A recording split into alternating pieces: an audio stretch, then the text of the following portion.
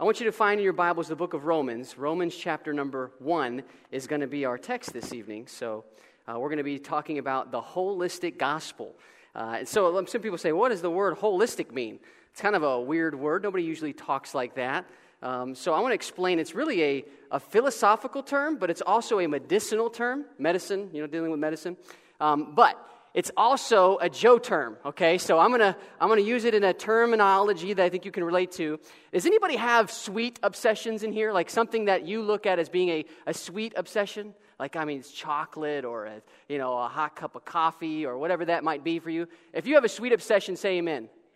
All right, okay, good. Well, that's normal because I do too. And anybody who knows me knows that I really struggle with Oreo cookies. Anybody like me? Like you have a weird obsession when it comes to Oreo cookies? All right, so let me tell you, I'm giving this out tonight, all right? I'm giving this out to whoever takes great notes and who pays attention and leans into tonight's sermon. So if you show me your notes, this package of Oreo cookies belongs to you. I gave a challenge out to the guys up here, the little ones, not little ones, you're growing into manhood. So anyway, I told them, anybody who wants this bag of cookies, my wife said, it's a package of cookies. Say it's a package. So if you want them, you got to take good notes. Well, anyway, let me explain. It's not just Oreos, it's got to be double stuffed Oreos for me. Now, when I talk about holistic, allow me to kind of clarify the definition of holistic. The word means something in its entirety, something as a whole. So when you use the term a holistic gospel, I'm talking about how the gospel affects every area of your life. It should affect every area of your life. So that's kind of the premise of what I'm going to talk about. When I get into the Oreo cookie illustration, allow me to explain it this way. Whenever I see a package of Oreo cookies in my kitchen, there's something that happens to me, and I can't really explain. I could be on the strictest diet, but when I see Oreo cookies, there's something that happens first in my mind. I immediately start thinking about the deliciousness of a chocolate cookie in my mouth. Illustratively, it's important, okay? The taste buds in my mouth just go crazy when I eat an Oreo cookie. Do I hear an amen? Okay, got a couple of you. Some of you guys are big on coffee cakes or something like that. This is me, okay? This is my addiction. And it's okay. This is not a drug. It can be. But Oreos is my weakness. So when I think about the Oreo cookies, it affects the way I feel, always. I immediately start getting happy. I get happy thoughts. Some of you ladies in here love chocolate, and you get happy thoughts when you think about chocolate. I get happy thoughts when I think about Oreo cookies. I do. And this is not a sell to give me Oreo. I don't want any Oreo cookies. I'm on a diet, all right? Give me a break. But here's the thing. When it comes to these cookies, something happens in my mind, then it affects my emotions, and then it affects my appetite. I get this holistic appetite for Oreo cookies. It starts invading every area of my life. Then I go so far as to touch the cookie. You ever done that? I know it's don't act like I'm weird. You do this too. You go to the cookie and you smell the cookie. Oh, it smells amazing. And then you touch the cookie and you think, no, I can resist. No, I can't. I can't resist. And then you start touching it. And then you start getting excited and you eat the cookie. Now, it's game over when the cookie is consumed because then you just want more. You want more, and you want more, you just want to shove the whole package in your mouth, and then the diet is gone. You just put on 10 pounds from one stinking package of Oreo cookies. Anybody want them? Okay, so what I'm saying is, the appetite that I get from Oreo cookies is all-consuming. And it's the same way, I'm trying to illustrate to you, the same way spiritually when it comes to the gospel. The gospel is holistic. It does affect every area of your life. Your emotions, your thoughts, your attitudes, your actions. It affects the way you think. It affects the way you live your life. It is holistic. Now, with that said, let's kind of think about our lives as a whole. Let's individually break this down. Don't we live categorical lives? We live our lives in like segments, or we kind of had categories or departmentalize our lives. For instance, I've got a job life. This is my job life. This is my career life. This is my home life, my family life. This is my recreational life. And over here is my Christian life. And we all struggle with this. I think you can identify with that. And what we struggle with understanding is how this all integrates. How does the Christian life, the life of the gospel, affect the rest of our lives? How can the gospel affect the way we live at work, affect the way we parent our children, affect the way we have fun with recreational activity? How does the gospel impact every area of our life? Because it does. And so what I want to do tonight is I want to take you to the book of Romans, because in this book, you're going to come face to face with how the gospel flips upside down this ideology of compartmentalizing your life. You should never compartmentalize your life. You should never categorize your life in different, distinct categories, because as it relates to the gospel, think of it in terms like this. How many of you guys have terrible vision? You can't see without your glasses. All right, I'm not alone. We should sing a song together. Anyway, when it comes to glasses, here's how the gospel works. The moment you get saved, you begin to live your life looking through the gospel. Everything you see is looking through the lens of the gospel. The way you think about people you work with, the way the people that you speak to that get on your nerves, or everything, your attitudes, your outlook is all being viewed through the gospel. That's how it affects you. And that's how the gospel truly is holistic. So with that in mind, I need to break down. I want to take this proverbial hammer and just demolish this idea that you should have categories for your life. You shouldn't. It should all be one life, one heart, one passion, and that's the gospel of Jesus Christ. And that's what I want to talk about. So, really, to kind of get in this passage in Romans chapter 1, you begin to see the thesis for this entire book. How many of you guys know who Martin Luther is? Obviously, hopefully you do. He's the leading Reformation, I should say the leader of the Reformation. It started in Germany. He wrote an entire commentary on the book of Romans, wrote a lot of commentaries, but I recommend this if you like to read. This is a great book. This particular book started the Reformation, as you know today as Protestantism. It used to all be in the Catholic Church. Everything used to be funneled through the government. Well, this is the beginning. And his life was radically changed when he began to realize that the gospel affects every area of your life. And the moment you understand that, you go through this life transformation that affects every day that you breathe. It affects everything you do. And he began to explain that. And let me read you this, how the beginning of this introduction of the book of Romans, this is how he explained how powerful the book of Romans is. He said, this epistle is clearly, or is really the chief part of the New Testament and the very purest gospel. And it is worthy not only that every Christian should know word for word, by heart, but also applies to himself with every day. He should be applied every day to his life as the daily bread of the soul. See, what are you talking about? He's talking about the book of Romans. This book radically changed his perspective of the gospel. Now, every one of you guys has been impacted by the gospel. We have all been impacted by the gospel. But here's where it happens. Usually, we just think about the gospel the moment you get saved. You hear the gospel, Jesus Christ. He came in this world to free you of your sin. He paid your penalty. You trust in Him, He makes you righteous. The righteousness of God is applied to your life, and you have begun a brand new life. You're a brand new creature. Amen, praise God, done. Close chapter. Now what's the next part? Do you understand that that's not the way the gospel is intended to be? The gospel is supposed to be viewed every day of your life. You look at things through the lens of the gospel. So I want you to understand, it's not the starting point of Christianity, it is Christianity. The gospel is Christianity. So we've got to answer the question, what is the gospel? What is it? So that's where we're going to start. Now, Paul explains what the gospel is in the book of Romans in chapter 1 by it really kind of explaining why he's not ashamed of the gospel.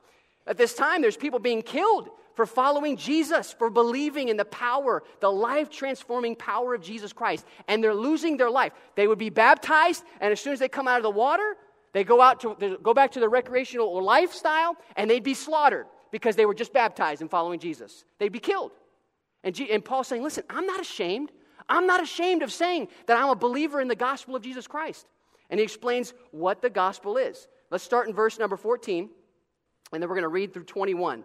So this is going to be our text this evening, and we're going to kind of enjoy this study. He says this, I am debtor both to the Greeks and to the barbarians, both to the wise and to the unwise. He's saying I'm a debtor to these men. So as much as is in me, I am ready to preach the gospel to you that are in Rome also. For I am not ashamed of the gospel of Christ, For it is the power of God unto salvation, to every one that believeth, to the Jew first, and also to the Greek. For therein is the righteousness of God revealed from faith to faith, as it is written, the just shall live by faith. For the wrath of God is revealed from heaven against all ungodliness and unrighteousness of men, who behold the truth in righteousness, or who hold the truth in unrighteousness. Because that which may be known of God is manifest in them, for God hath showed it unto them. For the invisible things of him from the creation of the world are clearly seen, being understood by the things that are made, even his eternal power and Godhead, so that they are without excuse. Because of this, when they knew God, they glorified him not as God, neither were thankful, but became vain in their imaginations, and their foolish heart was darkened.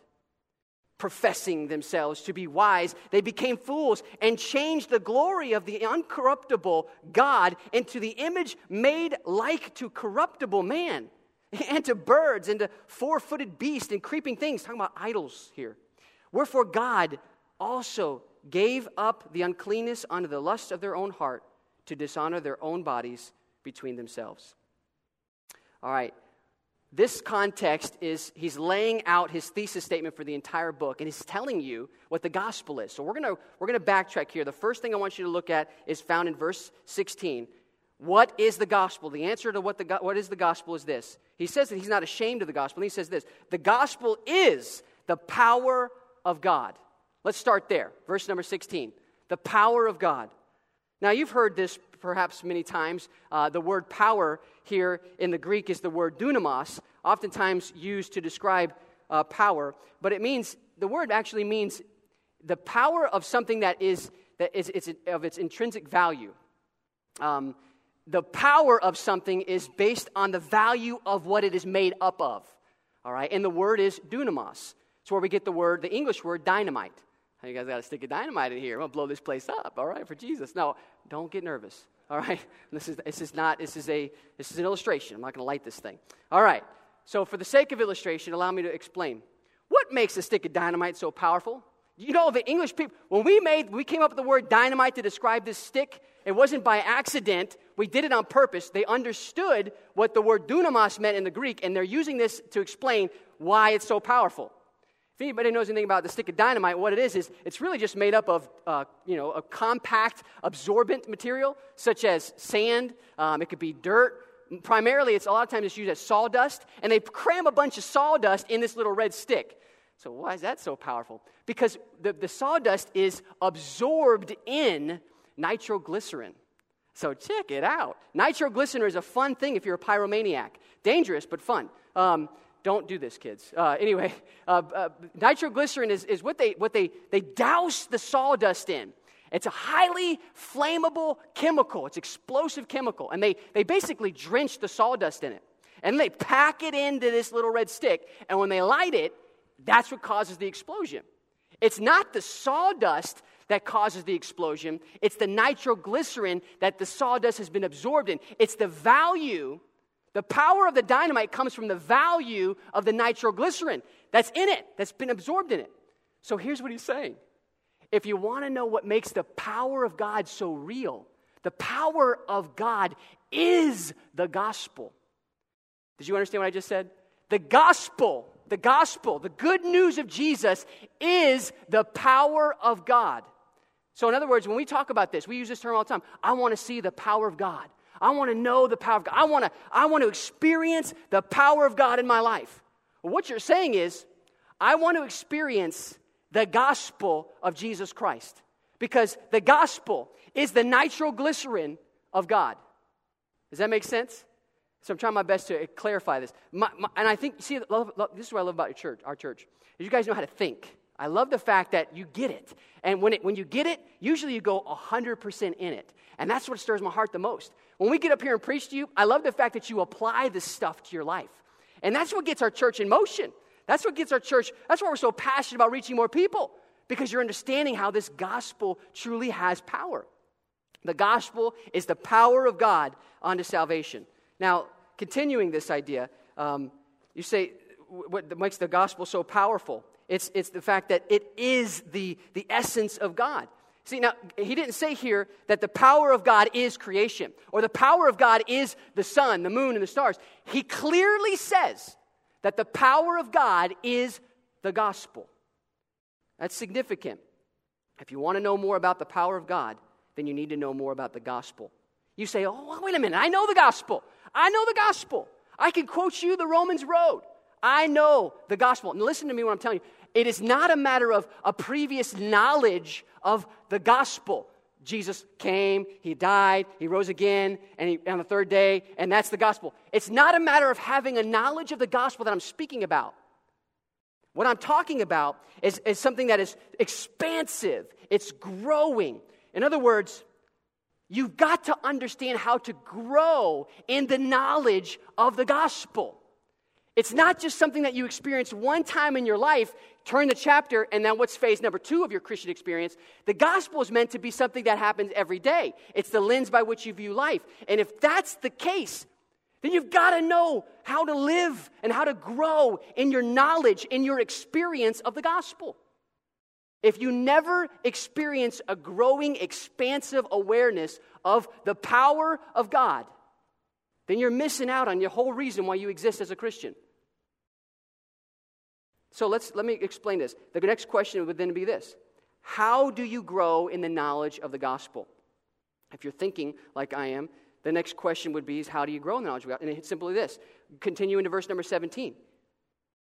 He says this, for therein is the righteousness of God revealed, from faith to faith, as it is written, the just shall live by faith. Here he kind of goes into the next step, explaining how the gospel really makes sense and how it works.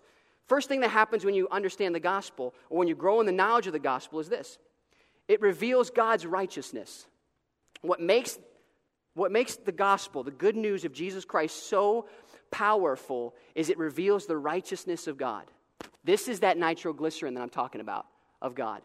The righteousness of God is found in the gospel. Notice the word here. He said, for therein, and I encourage you, parentheses that. For therein, it's talking about in the gospel, inside of the good news, is the righteousness of God revealed. You know when Moses was on top of the mountain, and we all know this passage is very familiar to a lot of us. You see Moses says, hey, God, I want to behold your glory. I want to see you. I want to experience you. And isn't that what he said? And what did God say? I'm gonna put you in the cleft of the rock. I'm going to put my hand over you, and I'm going to pass by you. Now, here's the crazy thing. We find ourselves praying the same prayer. God, I want to experience you. I want to know. And if you're not praying that way, you're missing out, by the way. I want to experience you. I want to know you. I want to see you, God. I want to know how awesome you are. With my life, I want to be able to experience that. What you're praying for is, God, open my eyes that I can behold how beautiful and how powerful you are. So how does that happen? God, I need you to open my eyes so I can see the gospel more clearly. How does this gospel change my life? How does it make sense? Well, the righteousness of God is revealed in the gospel. That word revealed, just in case I think it's important to note, it's explaining, it's a present passive indicative, meaning it's supposed to be happening every day. The righteousness of God is going to be revealing itself to you every day. As you live this life as a Christian, as you follow Christ, you're going to have more light shining into your life, and you're going to begin to see righteously. You're going to see God and His righteousness more clearly every day. It's an ever-increasing expansion in your life. As you crave the knowledge of the gospel illuminates your heart. Now let's explain it. Think more personally. How did you get saved?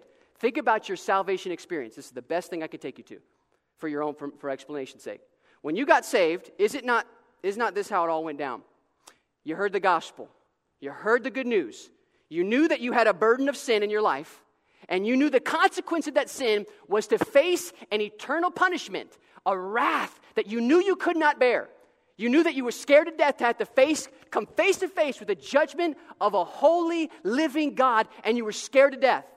And then the good news was preached to you, and you heard that Jesus Christ has literally come into the world and paid the punishment, the full weight of the punishment of God on your behalf. He died in your place. This is what makes the glorious gospel so amazing.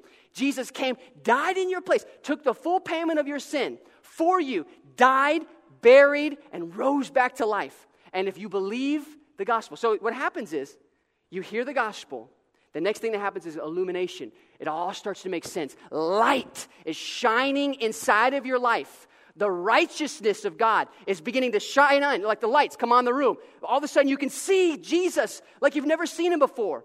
It makes sense to you. You didn't know this before. I mean, you've grown up in church perhaps your whole life. You've seen dramas. You've seen the Christmas story. But this experience was different. It made sense to you in a very real way. The light clicked on. That's called illumination in the Bible. Holy Spirit illumination. Light bulb comes on. And after illumination, what's the very next thing that happened? Faith. You believed. You believed what you just saw. That is how the gospel works every day in your life. That's exactly how it works every day. See, what happens is the righteousness of God is going to continue to reveal itself to you as a Christian, as you're growing, as you're wanting to see more of God, you're wanting to experience more power of God. The righteousness of God is going to become exposed to you as you are exposing yourself to the truth of God's word. You're reading your Bible, and what's happening is illumination. It's coming to light. Righteousness is being revealed, and when the righteousness is seen, and you see it, the very next thing that happens is faith erupts in your heart. Notice the verse. Verse 15. For therein is the righteousness of God revealed from faith to faith. Let me explain this, that phrase, from faith to faith. A lot of scholars have been debating over that for a long time. But I think it's pretty simple. It's kind of reflecting back to the 2 Corinthians passage where Paul said from glory to glory. It means when you get saved, this is your faith. This is where you start, all right? The gospel, you see the gospel, the illumination, it all makes sense to you. A faith erupts in your heart. You trust in Jesus for salvation. Faith. Faith to faith over here. It's a process. Well, how do you get from that point of faith to this point of faith? How do you grow in your Christian life? How do you get from a carnal man to becoming a spiritual man who's humble in your response to bad things? When horrible things happen in your life, how do you become stable as an individual spiritual person? Faith to faith. It's the gospel. It's the gospel. When you're able to look through the lens of the gospel, and you're able to see, I got sin in my life, Jesus, again today. I can't believe it, but I got sin in my life. I have a wicked heart. I struggle with jealousy. My anger's coming up in my life again, God. I have to come back. And what you do is you go back to the gospel. You get on your knees just like you did when you got saved. Jesus, I got sin in my life. My burden's here, but I need you to give me righteousness. I see your righteousness. When I read the Bible, it makes sense to me. I need you, Jesus. Notice the terms. I need you, Jesus. Ain't no pride in that. You see it. When you ask Jesus, you need him, what happens is you begin to see that the righteousness of God is so expansive. It's so full. And he wraps you with that righteousness, okay? And then when you get wrapped in the righteousness of God, what happens? Faith erupts. So then you go from there to here. Wait, I got sin in my life. Oh, I need more righteousness. I got to see you, God. And what happened? Wrapped in righteousness, more faith erupts. It's this process. You know what that process is called, church? Sanctification. This is the walk of the Christian. And this is what Paul is explaining, why he's not ashamed of it. Because his life is being radically changed by the gospel. Not just when he got saved, but something that happens to him every day. That changes you. Now, with that said, let me do a little comparison contrast here. I think it's significant to note this. As I talked about from faith to faith, notice what the verse says in continuing. He says, the just shall live by faith. That's a quotation from the book of Habakkuk, Old Testament. He's saying, this is nothing new, guys who live in Rome. This is an Old Testament principle. The just will live by faith. Abraham did it. Noah did it. Everybody does this when they want to grow closer to God and experience the power of God. They understand they need Jesus. They understand they need God's help. So, the just shall live by faith. This is a lifestyle. So, evaluate your life real quick before we go any further. When was the last time you paused and looked back at the gospel? Because isn't it true that we just think the gospel is just the first part of Christianity. It's the starting point. But can I flip that whole world upside down and say that's wrong? The gospel is Christianity. It is the power of God for your life every day. All right, it's good. All right, now talking about comparison contrast. You know what Jesus said? This is significant. What is sin? Do you ever think about that? At its bare, basic level root, what is sin? If you got a pen, how many of you guys got a pen? Raise your hand. Good, write this down. John chapter 16. John 16, I'm going to take you to verse number 9. I'm not going to turn there, but you might recognize the passage. This is the passage where Jesus is explaining that the Holy Spirit is going to come into the world. And he tells us what sin is at its basic level root. What is sin? He says this, of sin. He says, the Holy Spirit's going to come into the world to convict the world of sin. And what is sin? Of sin because they believe not on me. Sin at its basic root level is simply not believing on Jesus. Say, well, I don't know how does that make sense to me? Here, I wrote this down.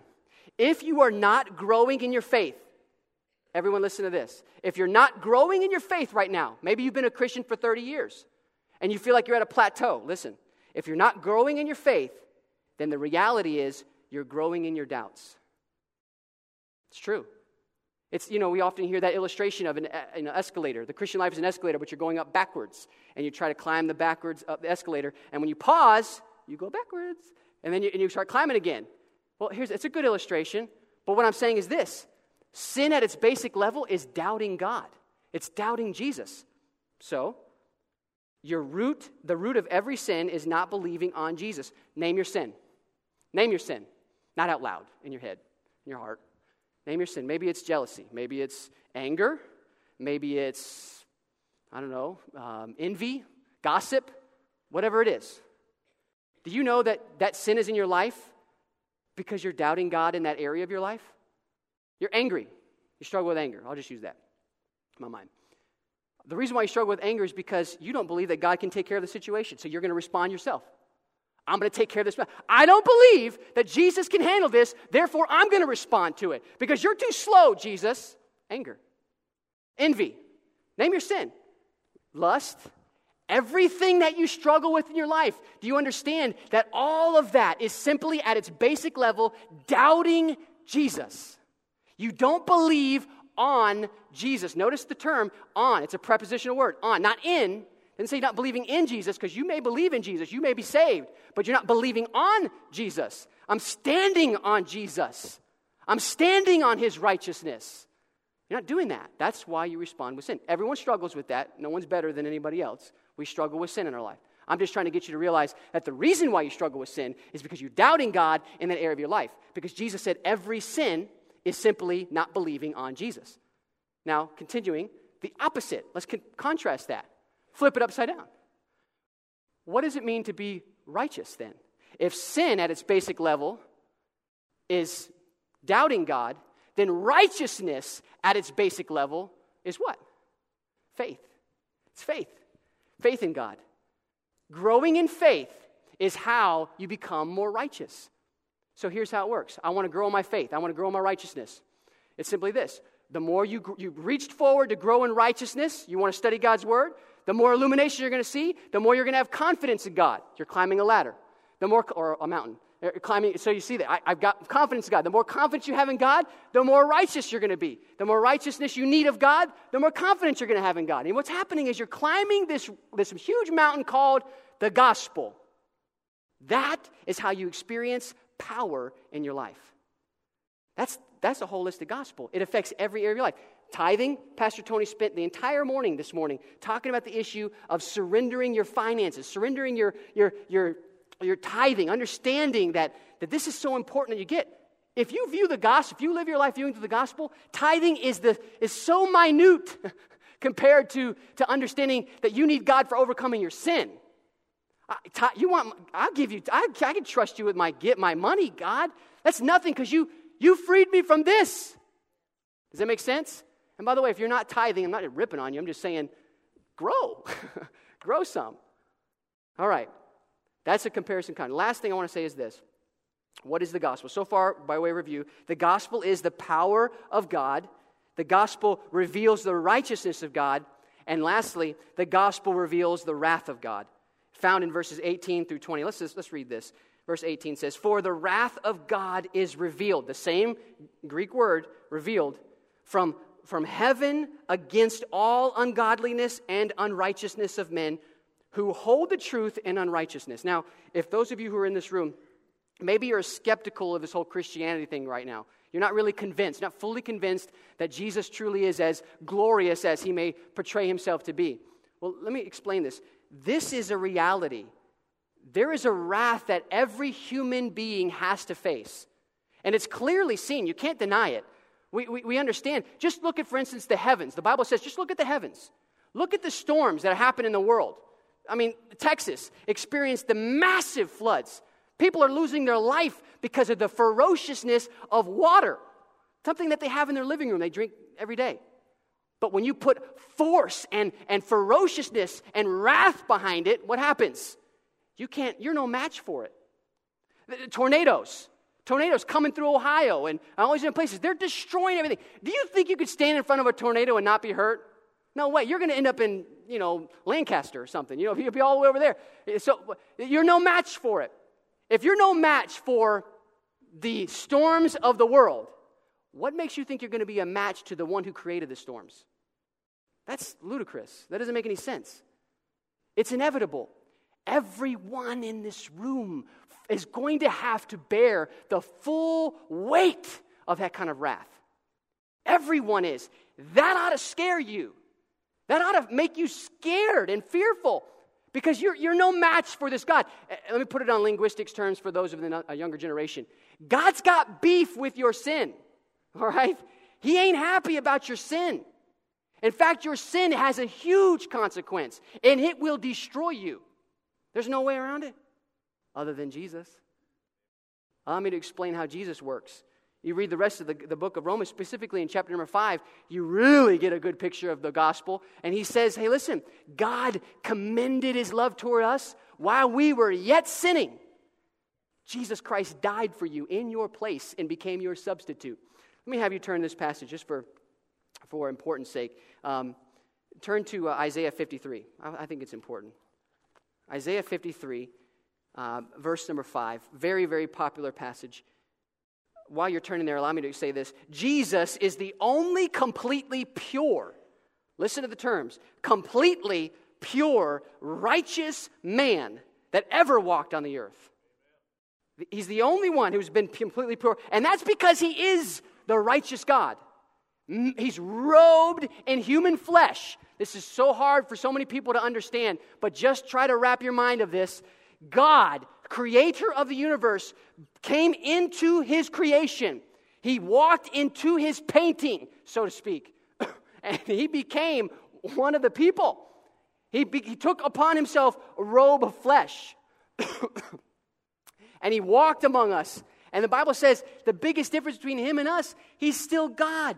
He had no sin, completely pure, completely righteous, robed in flesh. And by the way, Jesus, this pure, holy God, endured the full weight. I mean, not holding anything back. The full weight, the force and the fury of God's wrath was poured on him in that moment when he was hanging on the cross. Remember what he said? Those of you who've grown up in church, maybe you heard the statement. Jesus looked up and says, Father, Father, why hast thou forsaken me? Do you understand that that point was the most critical point in the Trinity, the triune God? Because in that very moment, for the first time ever, the Trinity split. The Father turned his back on the Son. That's never happened.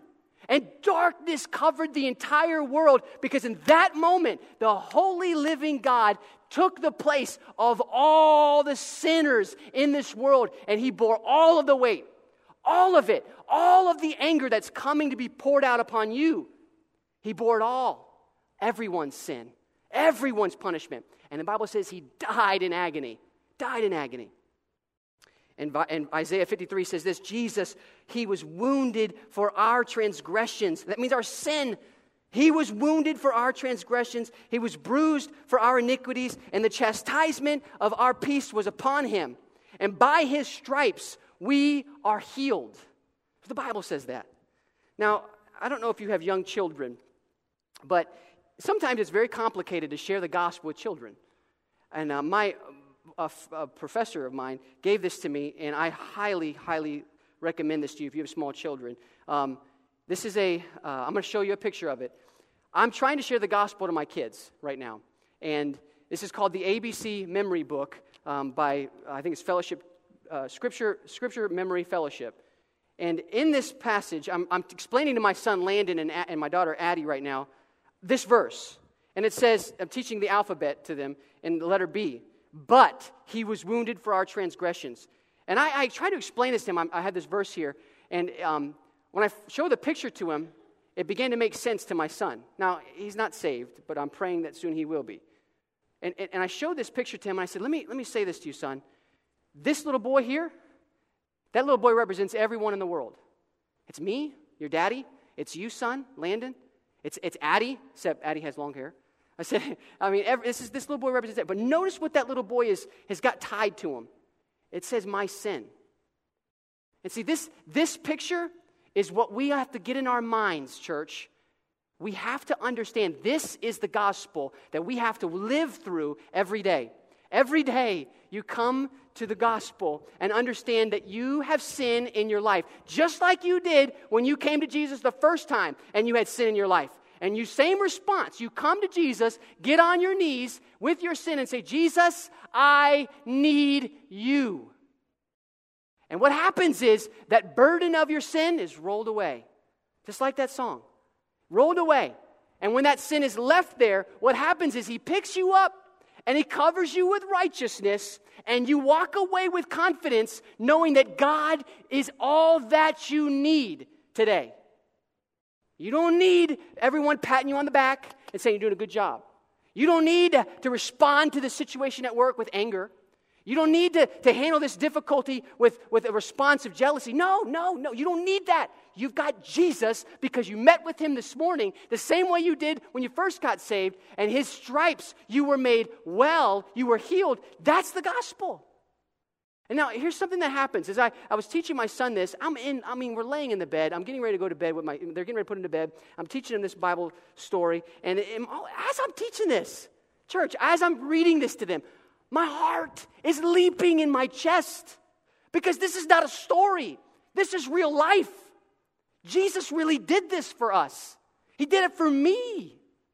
I'll never forget this. But in that moment, two things happened to me. And this is my conclusion, and I want to leave you with this thought as you pack up your stuff and you walk out those doors tonight. I want to burn that image in your mind. If I prayed the Holy Spirit that He would just take that simple childish illustration and blow it up in your mind, that you would hide it in your heart. Here's the two things that I noticed. This gospel inevitably cultivates two things within my heart. One, it ignites a passion, a real passion of gratitude that I can barely contain it. You guys see me on Sunday morning. I'm about to come out of myself. I'm crazy in here because I have been radically changed by the glorious gospel that we're singing about. And my hands are going up. I want to shout. I want to sing. My heart is grateful for what God has done in my life. Church, is that you? If you feel that gratitude and that excitement, don't bottle it up in your heart. There ought to be a response to the gratitude. And you know what? If you're not grateful, you don't have that surge of gratitude, then you know what it is? It's this. You haven't been in the gospel. You haven't been here lately. Say, well, you're judging me. No, I'm not. I'm just saying this is what happens when you get to the gospel. It's what David said. Restore unto me the joy of my salvation. It's that happens to you. So there's a gratefulness that erupts in your heart, there's a passion. And the second thing that happened in your heart, which is natural, is the same thing that happened with Paul, is you become a debtor to all men. You want to spread this gospel to everybody you know. You want to share this good news because you can't contain it because your life has been changed. Wrong. Your life is being changed by the gospel. You can't contain it. In church, I don't want to contain it. I want this to just revolutionize the city. And I'm not talking about just, a lot of times we view Vacation Bible School as a cute little thing. Church, it is kind of fun, but it's not cute. It's not for children. It's the gospel. It's the power of God. Say, well, it's just for kids. No, hey, man, I get just as much out of it as the kids do. They have more fun maybe, but it's the same thing. It's the gospel. So I want to leave you with this. And going back to Romans chapter 1, verse number 1. I didn't read this to you as I began, but I wanted to read it now as we close. Paul said this. Paul, listen to how he describes his life, because he has experienced the change of the gospel from faith to faith. Every day, what did he say? He said, I have to deny myself, pick up my cross, and follow me. I die daily. What's he talking about? That means he's going to the cross and saying, Jesus, I need you. My flesh, I got sin in my life. I have to die to myself. I need your righteousness. That's what it means to die every day. Go to the gospel every day. By the way, not just once a day, multiple times a day. If the Holy Spirit is revealing to you sin in your life, maybe you're in the hallway of your office, stop. Stop in the day. Go in your office and pray. Pray in that moment. Ask God to restore the righteousness in your heart. Ask Him. Lean into Him. Now, notice what he said. Paul, a servant of Jesus Christ. Circle that word servant. The reason why he's a servant is because his life is radically changing because of the gospel. He's called to be an apostle. He's separated onto the gospel of God. Say, well, that's just Paul. No, church. I believe that is what all of us have been separated onto. You and I have been called out, separated from the old man. God specifically has an agenda for your life. He puts you in the job you have. He puts you in the house you're in, to your next door neighbor. Everything is on purpose. The question is, do you get it? Do you see it? I'm going to close with this prayer and think about this. This is my prayer as I was in my office. I wrote it down. Let there be an all-consuming passion in our soul for the spreading of this gospel to those we work with, play sports with, live across the street from, all to the praise of Jesus' name. Amen.